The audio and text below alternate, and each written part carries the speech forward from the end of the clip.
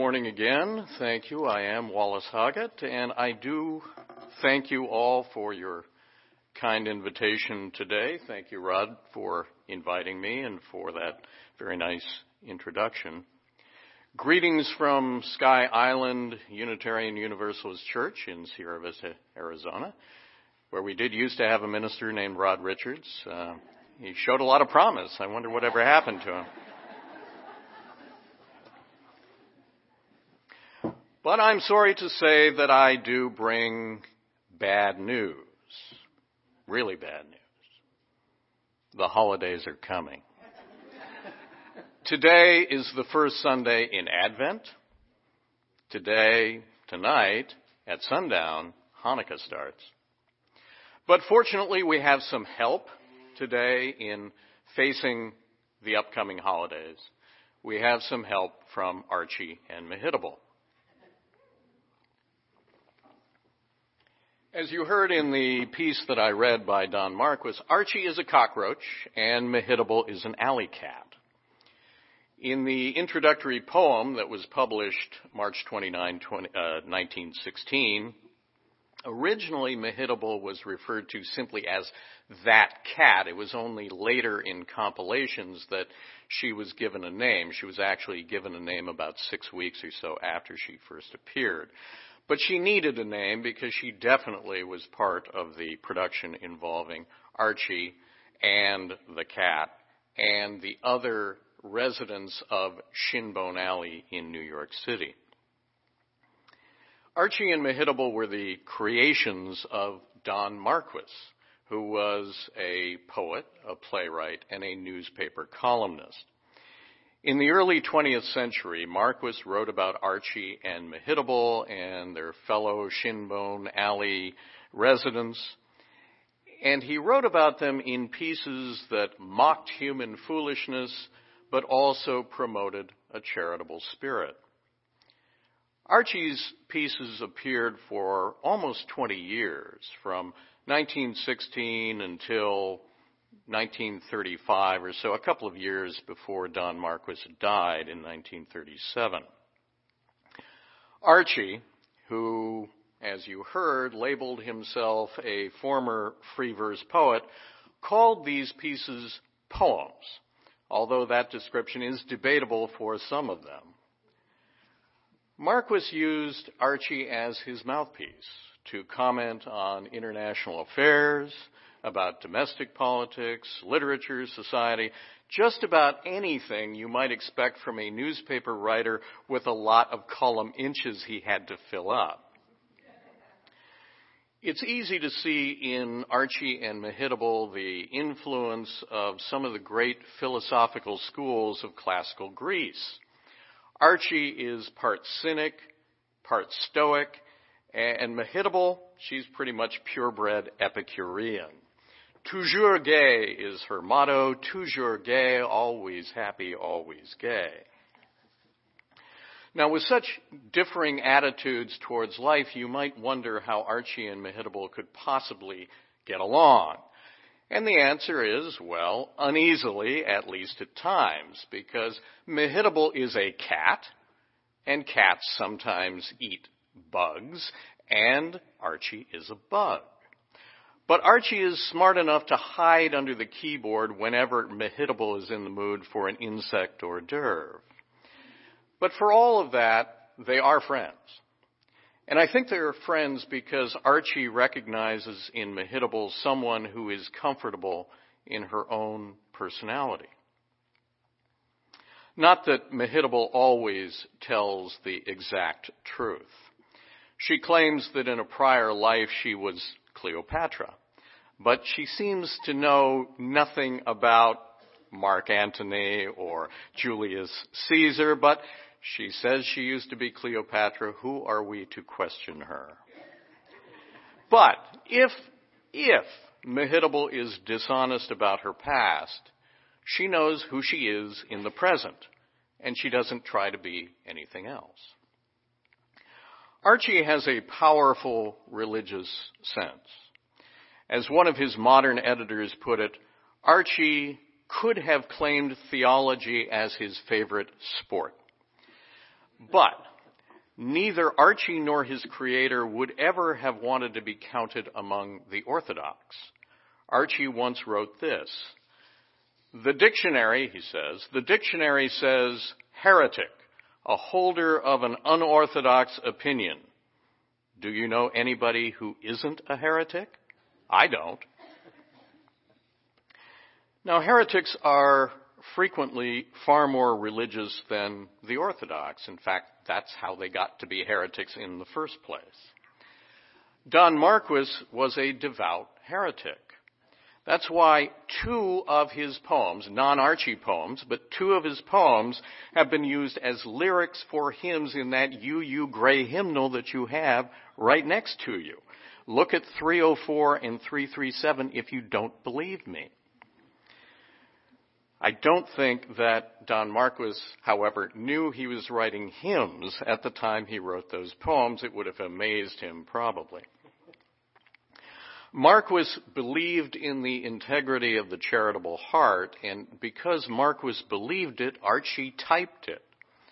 Listen to how Archy ends what is otherwise a rather whimsical poem about how fly swatters endanger the livelihood of spiders. But this is the ending of that piece. He says, "I will admit that some of the insects do not lead noble lives, but is every man's hand to be against them? Yours for less justice and more charity, Archy." I first discovered Archy and Mehitabel when I was 14, and I got a cheap paperback edition from the Scholastic Book Club. I hope that's still going on, the Scholastic Book Club. I got a lot of books over the years from them, and Archy and Mehitabel was one of those. Somewhere along the way, though, I lost that paperback, but when I was in my 20s, I was in a used bookstore, and I came across a hardback edition, which is the one I just read from. And it's complete with the illustrations by George Harriman, the creator of Crazy Cat. They're great illustrations. I still have that book. I will have that when I die. For a long time, I thought that someone should reincarnate Archy and Mehitabel and bring their voices to bear on our contemporary world. Well, nobody seemed to be doing that. So a few years ago, I did. And now Archy sends his work to me. He emails me his work from an address that goes by archy@shinbonealley.com. Long ago, he addressed Don Marquis as boss, and that's how he refers to me now. By the way, since cockroaches on average live about a year, I estimate that we're now up to Archy's 103rd incarnation as a roach since 1916. And Mehitabel, well, she's basically immortal. I'd now like to address an important point. I'm sure many of you are thinking about this. Undoubtedly, a lot of you spend a great deal of time thinking about the copyright laws, and I certainly do. And you might wonder, aren't fictional characters covered by copyright laws? And am I in serious danger of being sued for copyright infringement? Well, the answers are yes and no.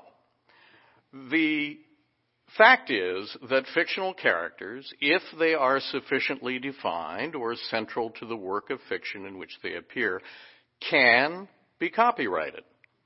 That's why that none of us here could ever start a new television show called Tony Soprano: The Early Years.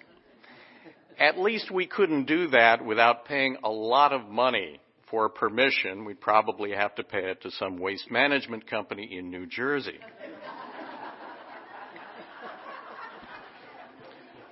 But on the second question, no, I'm not in serious danger of being sued for copyright infringement for appropriating Don Marquis's characters, because, generally speaking, things which were copyrighted before January 1st, 1923, are now in the public domain. And that's why that any of us, if we wanted to, could publish Little Women Go to Washington, in which Jo March and her sisters confront misogyny and corruption in the White House. And we wouldn't have to track down Louisa May Alcott's heirs to make a deal. Many of Archy's poems, the poems that were published in 1923 and afterwards, may still be under copyright, although even that's sort of questionable. But those that were published before 1923 are in the public domain. And most important for our purposes is that the Archy and Mehitabel characters who were created before January 1st, 1923, are fair game because of the date. I doubt that the executor of Don Marquis's estate will be knocking on my door. One last point, important to mention, but comes in handy once in a while. These pieces are fiction. Any resemblance of my characters to actual cockroaches or alley cats or Shakespearean actors or anyone else is purely coincidental. And now, with thanks to Archy and Mehitabel and with apologies to the memory of Don Marquis, I have two of Archy's holiday pieces. And we'll start with Archy and Mehitabel Among the Magi. Well, boss, Xmas is soon to be upon us. And please don't tell me about all those preachers and pundits who rail against Xmas as shorthand for Christmas.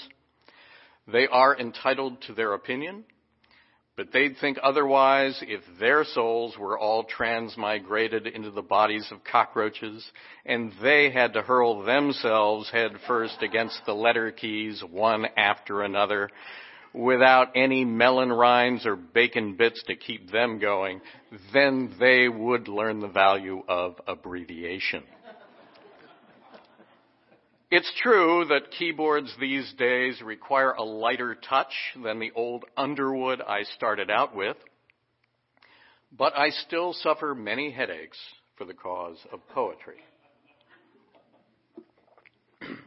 Last week, my feline friend Mehitabel told me a story suitable for the season. She's been getting cozy with an old tomcat named Gaspar, who says he was once one of the wise men who followed the star. Mehitabel quoted him as follows, to wit. We weren't kings, he says, just down at the heels astrologers trying for a little favorable buzz, hoping to expand our client lists, make a few extra shekels, never claiming to be royalty. Oh, except maybe Melchior. He always had delusions of grandeur. And we weren't even very good astrologers. We misread the sky charts. The star we followed wasn't the one for us. We later learned of another star, lighting the way to a sermon delivered on a hill. That was the trip we were meant to take. We were 30 years too early. As it happens, we almost missed the family we thought we were supposed to see. They were clearing out for Egypt. The man told us he dreamt the king's army was coming to kill the newborn. The woman wasn't happy, just delivered of a child, having to flee to another country. Painful travel she had ahead of her, not like she could sit back, relax, and enjoy the flight. She said, I hope this son of mine grows up to be more down to earth than his father, not such a dreamer. My sympathies were with her. This whole get out of town now thing struck me as a really bad plan. But bad plan or not, we didn't want them to starve on the road. We opened up our traveling bags and gave them some olives and dried figs, and the only full wineskin we still had. We watched them head south. At the time, I didn't think the odds were with them. I tried to tell all this to Matthew, but he just wanted to talk about gold and frankincense and myrrh. I guess because rule number 1 for travelers is before taking a hike of 1,000 miles through the desert, be sure to load up on frankincense and myrrh. And all that gold he was talking about, well, you know, if we'd had some of that, we wouldn't have been down at the heels now, would we? And Luke, he was completely clueless. He didn't even know we were there. He talked only to the shepherds.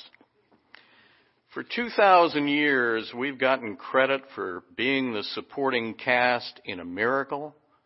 But the way I see it, all we did was blunder into somebody else's domestic drama. So that's his story, Mehitabel told me. This time of year, Gaspar needs cheering up.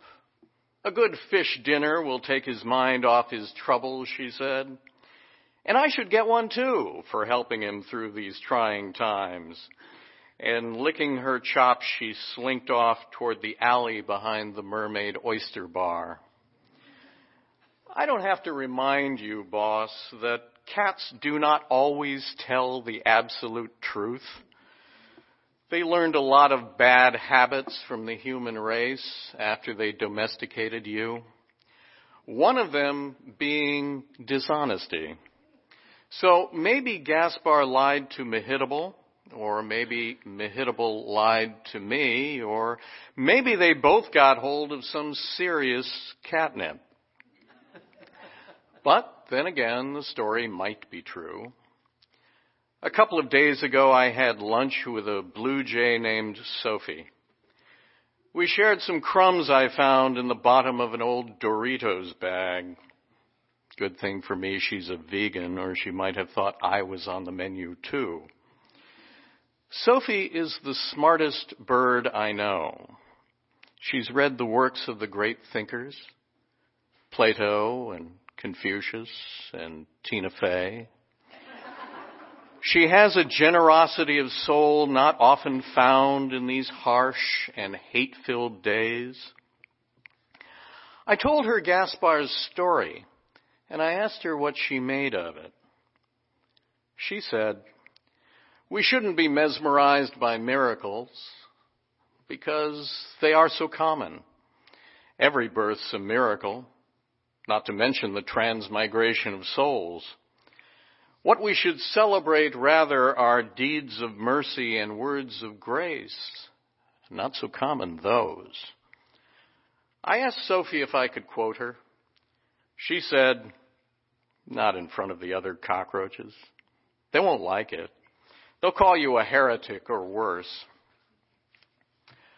Well, yesterday I did quote her in front of the other cockroaches, and they didn't like it. They did call me a heretic and worse, and now I'm not invited to their New Year's Eve party at the Four Seasons. But I'm not sorry. I wouldn't take back a word. I didn't really want to go anyway. Too many drunken roaches saying and doing the same things I've heard them say and seen them do I don't know how many times. It's hard to feel a warm, optimistic glow about the new year when nobody around you seems to have learned anything during the old one. Boss, you told me I could give your audience my Xmas wishes. Well, here they are. This season, may our families be tolerant of us. May our friends be loyal to us. May our enemies be few and forgiving, or at least forgetful. And may this Xmas be filled with more peace and charity than experience gives us any reason to expect. Archy. And now the second half of our double feature.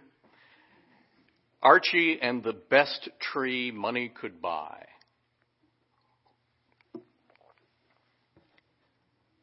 "22 years ago this fall, boss, when I was in my 81st embodiment as a cockroach, I got out of the city, rode the rails, ended up in Ashland, Oregon for the Shakespeare Festival. I saw Macbeth 3 times from backstage, Midsummer Night's Dream twice, also The Merry Wives of Windsor, but only once. The guy they had playing Falstaff, I swear, he must have drained a few tankards before the show ever started. Probably a method actor. Between acts, he almost stomped me. I got out while the getting was good. When the festival season ended, I hopped a laundry truck for Medford, just up the interstate. I took up residence in a small, under-insulated house with a leaky roof and a furnace with antisocial personality disorder. A girl of about 7, maybe 8, lived there with her mother. The girl was named Keisha. Her eyes put me in mind of morning coffee with cream. I learned her mother's name from all the bills she left unpaid on the table addressed to Miriam Jones, including some from a credit card company whose directors should have been sent to Sing Sing for loan sharking. At 4:30 every morning, before heading off to join the labor force, Miriam drank her coffee by herself. Black only, no cream for her. She would crouch over her cup, holding it close, as if some unseen hand might try to snatch it away without warning or excuse. I lived with them when fall turned to winter. At night when Miriam got home, Keisha would ask about a tree. "Could we get it tonight?" she'd ask. "All my friends have their trees up now. We have the ornaments from last year, and I have a star for the top. That's where the star is supposed to go. Isn't that right, Mom?" Miriam would look at her purse and say, "We can't get it right now. We can wait till the night before. That's when we'll have enough. That's when we'll get the best tree money can buy." On holiday eve, Miriam could put it off no longer. She and Keisha went out to find their tree. They came back 2 hours later. No tree in sight. "I'm sorry," Miriam kept saying. "I'm so sorry." But her sorrow was mixed with something like relief. Keisha said through her tears, "I'll show them to run out of trees." And from a closet she pulled out her umbrella, blue and well used but still functional. She opened it and put it in the corner and found the cheap glass ornaments her mother had bought the year before.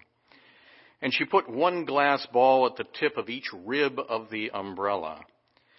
And a cardboard star covered with aluminum foil found its way to the top of the center pole. Keisha said, "Look, Mom, now we have a tree after all." Miriam said it was a fine tree, the best tree money could buy. After Keisha went to bed, Miriam took a few small packages from her hiding place. These had been wrapped in the Sunday comics pages. She put them under the umbrella. Late that night, long after Miriam had abandoned herself to sleep, Rasputin the rat, a rodent of repellent aspect, not to mention behavior, came out from behind the wall where he lurked during waking hours. He kicked the handle of the umbrella hard enough to knock half the glass bulbs off. They shattered against the floor. I yelled at him, "Rasputin, you rat, why wreck that girl's creation? It's not much, but she was happy with it." Rasputin laughed with the nastiest laugh in the history of nasty laughs. He said, "Ha, you can tell that kid the shards of broken glass are snowflakes that floated down from heaven." And he kicked the umbrella again so hard all the remaining bulbs crashed too. And then he started to chew his way through the wrapping papers to foul the contents within. Boss, you know just what a coward I can be. I couldn't bear to stick around and see Keisha's face when she saw what Rasputin had done. Though I hadn't planned to, I left Medford that night, found an eastbound train, and by New Year's Day got back to Shinbone Alley. I thought today of Keisha. She'd now be the age Miriam was then. I wonder if Keisha still lives in Medford, in a house plagued by Rasputin's heirs. I wonder if Miriam lives nearby, and if she still sends monthly tribute to the loan sharks. I wonder if Keisha still has that blue umbrella, and if she ever thinks back to the night it was the best tree money could buy. I wonder if she herself has a daughter who brews her mother fresh coffee in the morning and adds just enough cream to match Keisha's eyes. Yours for more trees and fewer bills, Archy. Well, that's all I have time for.